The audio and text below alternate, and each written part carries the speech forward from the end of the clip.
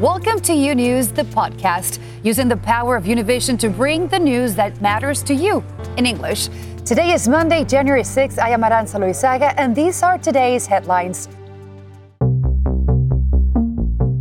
Rival factions in Iran now united in anger against the United States after President Trump ordered a strike against General Qassem Soleimani. Here in the U.S., backlash growing to the president's decision. Congressional leaders denouncing what they call a reckless move that will put Americans at risk. And an American family returning home after a holiday visit to Mexico came under attack just south of Texas, with armed gunmen killing a 13-year-old and wounding 3 others. Hello and welcome to U News for Monday, January 6th. I am Aranza Loizaga. Thank you for joining us. Tensions between Iran and the U.S. growing by the hour after President Trump ordered the assassination of General Qassem Soleimani. In Iran, people taking to the streets to mourn the man many regarded as the second most powerful in the country, as thousands call for jihad. Meanwhile, leaders in neighboring Iraq, the site of the attack, voting to expel all American troops. Lorraine Cáceres has the very latest. In Iran, an enormous sea of people bidding farewell to a beloved man. Trump made a big mistake. He killed our hero. General Qassem Soleimani's coffin escorted to Tehran's Asadi Tower and then moving on to a multi-city ceremony. The supreme leader weeping and praying in front of his casket.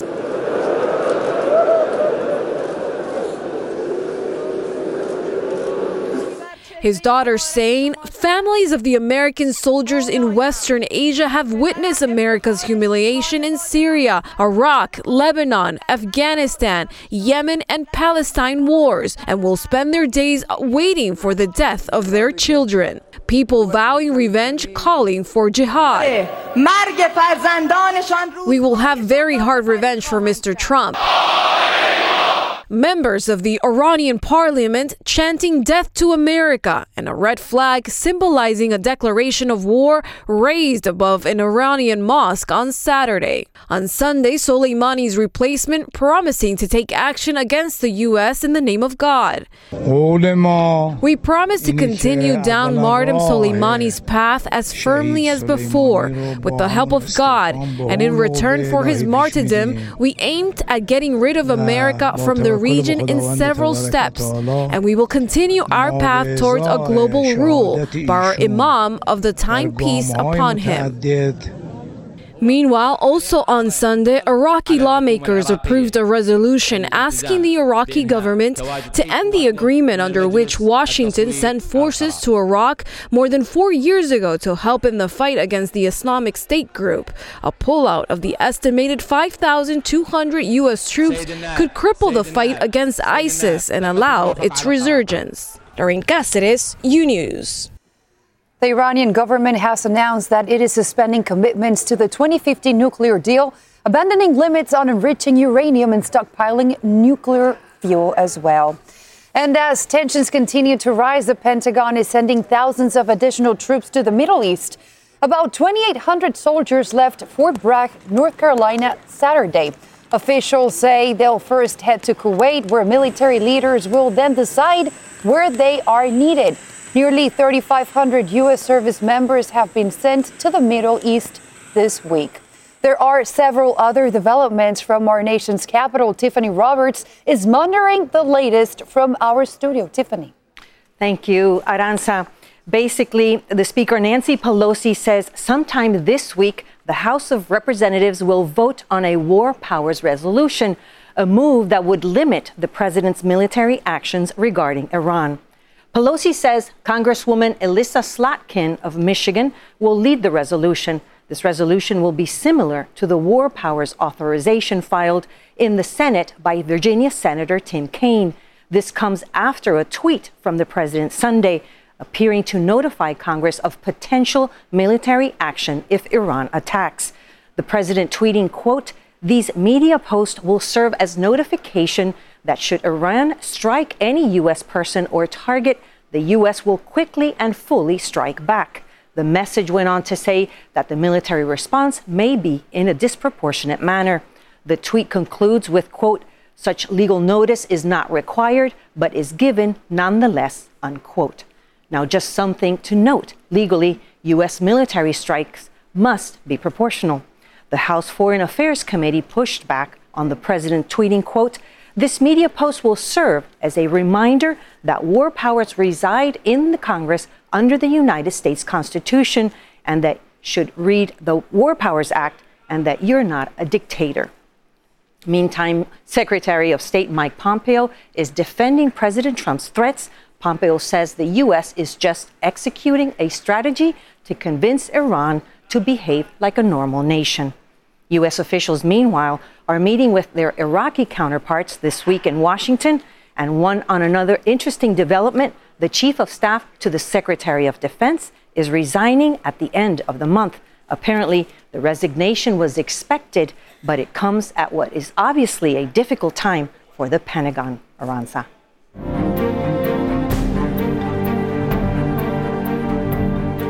Former Trump National Security Advisor John Bolton said today that he is prepared to testify if he is subpoenaed by the Senate in its impeachment trial. Bolton, who left the White House in September, said that he has weighed the issues of executive privilege and that after careful consideration and study, decided that he would comply with the Senate subpoena. Senate Majority Leader Mitch McConnell has publicly expressed resistance to calling new witnesses in the trial, though Democrats are pressing to hear from Bolton and others who did not appear before the House's inquiry in the upcoming proceedings. Now, Senator Lindsey Graham said he would work with Majority Leader Mitch McConnell to challenge the rules of the Senate to begin the impeachment trial as President Donald Trump if the House continues withholding the articles of impeachment. The South Carolina senator accused Speaker Nancy Pelosi of a political stunt meant to extort a trial to her liking, end quote.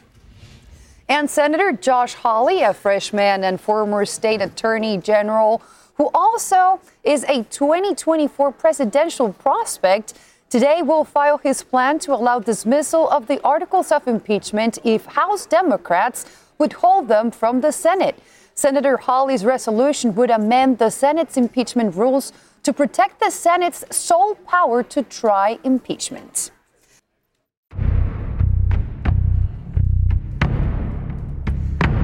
And now to the latest on the devastating fires in Australia. 3 wildfires have now combined to form a single blaze bigger than Manhattan. Meanwhile, the death toll is rising as conditions worsen. Australia's Prime Minister says 23 people have been killed nationwide, up from the previous count at 18. 3 fires joined together overnight in the Omeo region of Australia, creating a single wildfire covering 23 square miles. That's bigger than Manhattan. But that's just one fire. There are over 200 fires burning in Australia. When you add them all up, the area burned is around 23,000 square miles, 14.6 million acres. That's the equivalent to the states of New Jersey, Maryland, and Delaware combined. The Australian Navy helping thousands to evacuate from Malakuta, Victoria, mobilizing its largest Navy ship to evacuate people along the southeast coastline. Look, I'm feeling a bit relieved, to be honest, to get off that beach. Get out of the smoke, actually. One evacuee described just how bad it was in a smoke-filled area. It's 2 in the afternoon, and this is what we're in. We're going to be hanging out inside and waiting for the next air evac. This picture of a firefighter giving water to a kangaroo, giving a glimpse into the impact the fires have had on wildlife. Firefighters from the U.S. are aiding in the fight. Looking forward to the opportunity to reciprocate to our Australian brothers and sisters the same assistance they've given us for many years that they've come over here and helped us. Victoria has declared a state of disaster and New South Wales has declared a state of emergency, both granting extraordinary powers and additional government resources to battle the fires.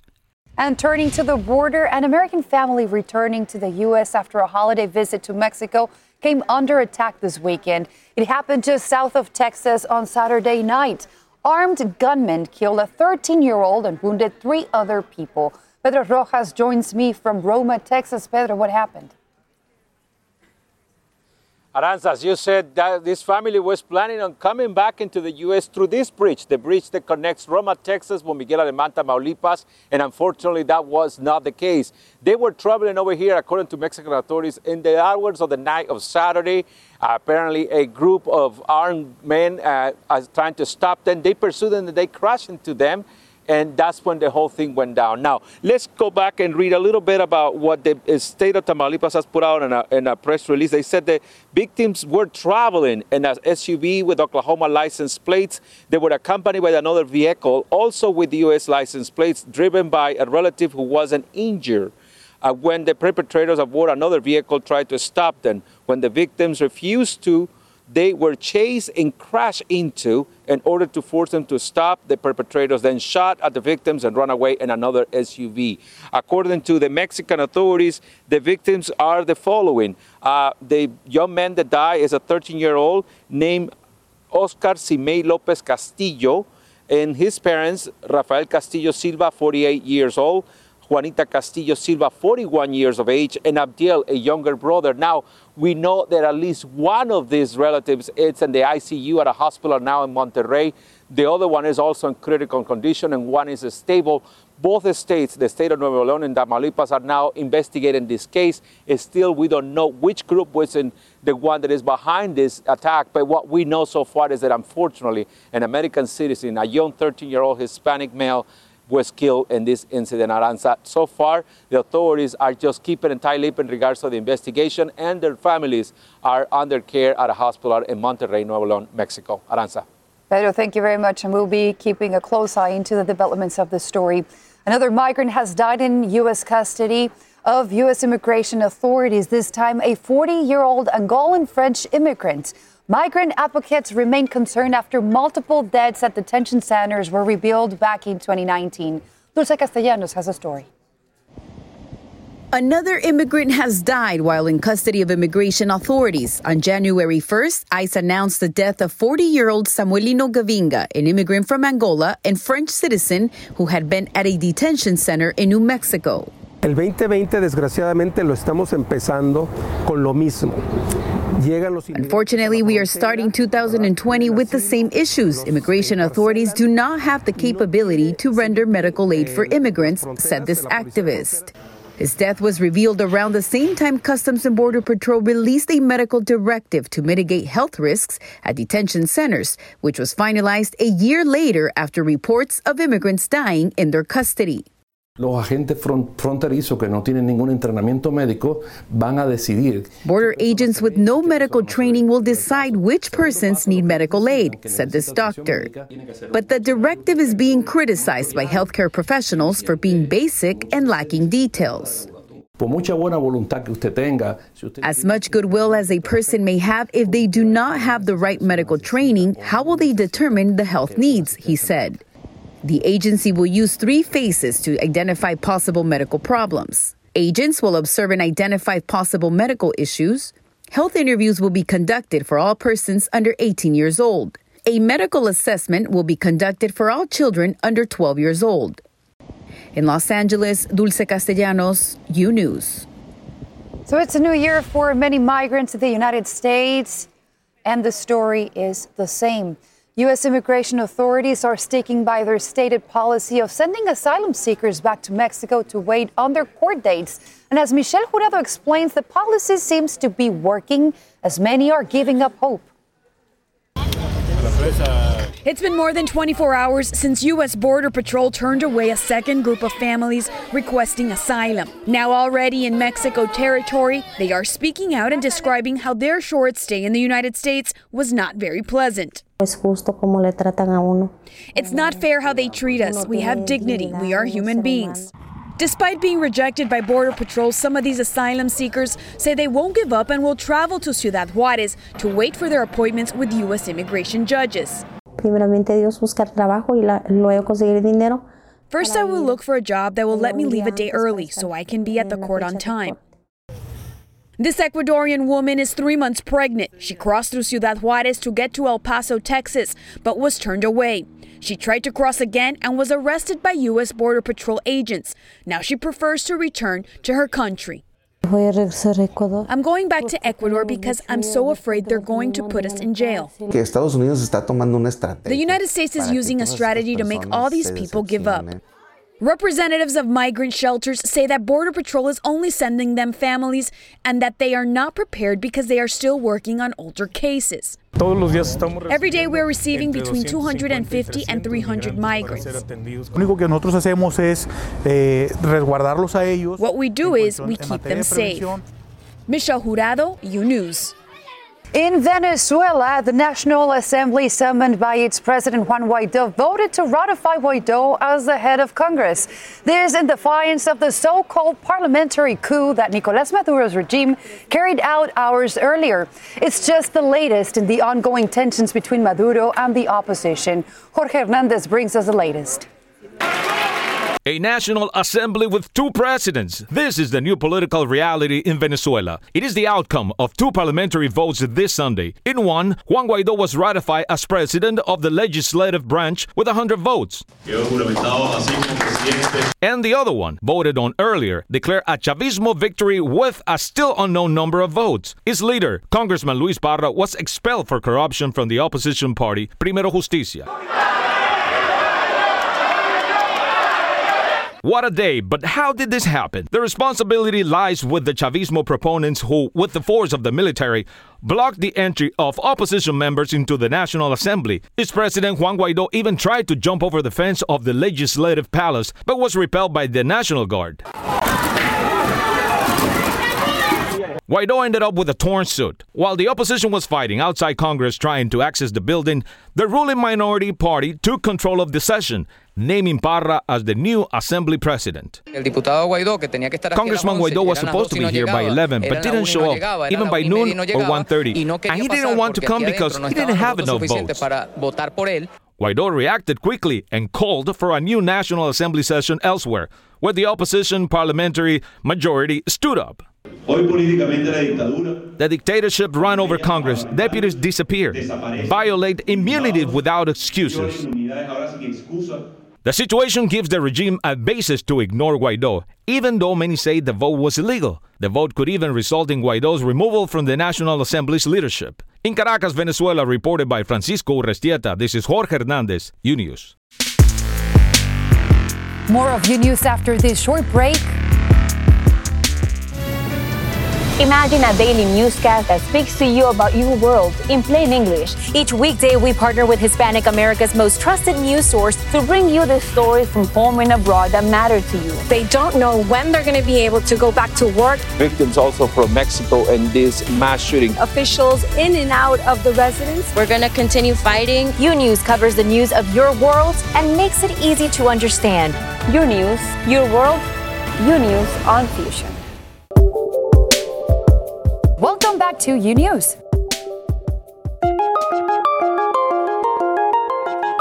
So take a listen. Mercedes is now recalling around 750,000 vehicles in danger of losing their sunroofs.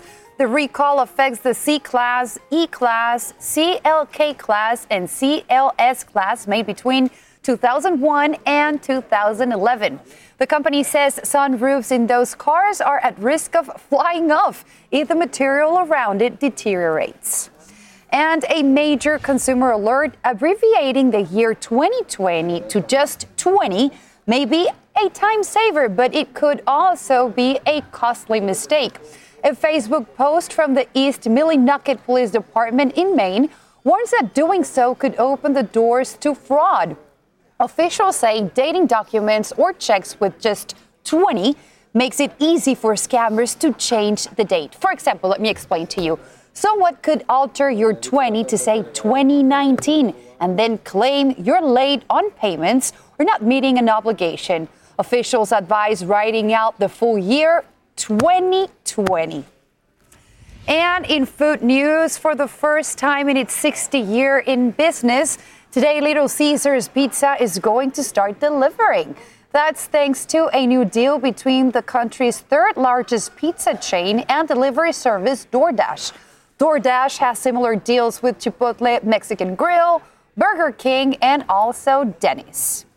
And chocolate lovers, myself, We have to listen to this. The cost of our favorite sweet treat could be going up. The West African countries of Ghana and the Ivory Coast, which export more than 60% of the world's cocoa, are now combining to create their own chocolate cartel. And they've immediately upped the price on exports by $400 a metric ton. So prepare to pay more for your chocolate. Thanks for listening to U News, the podcast. Don't forget to follow U News on Instagram, Twitter, and Facebook. And if you haven't yet, go to Apple Podcast and subscribe, rate, and review. And join us tomorrow for a new episode. Until then.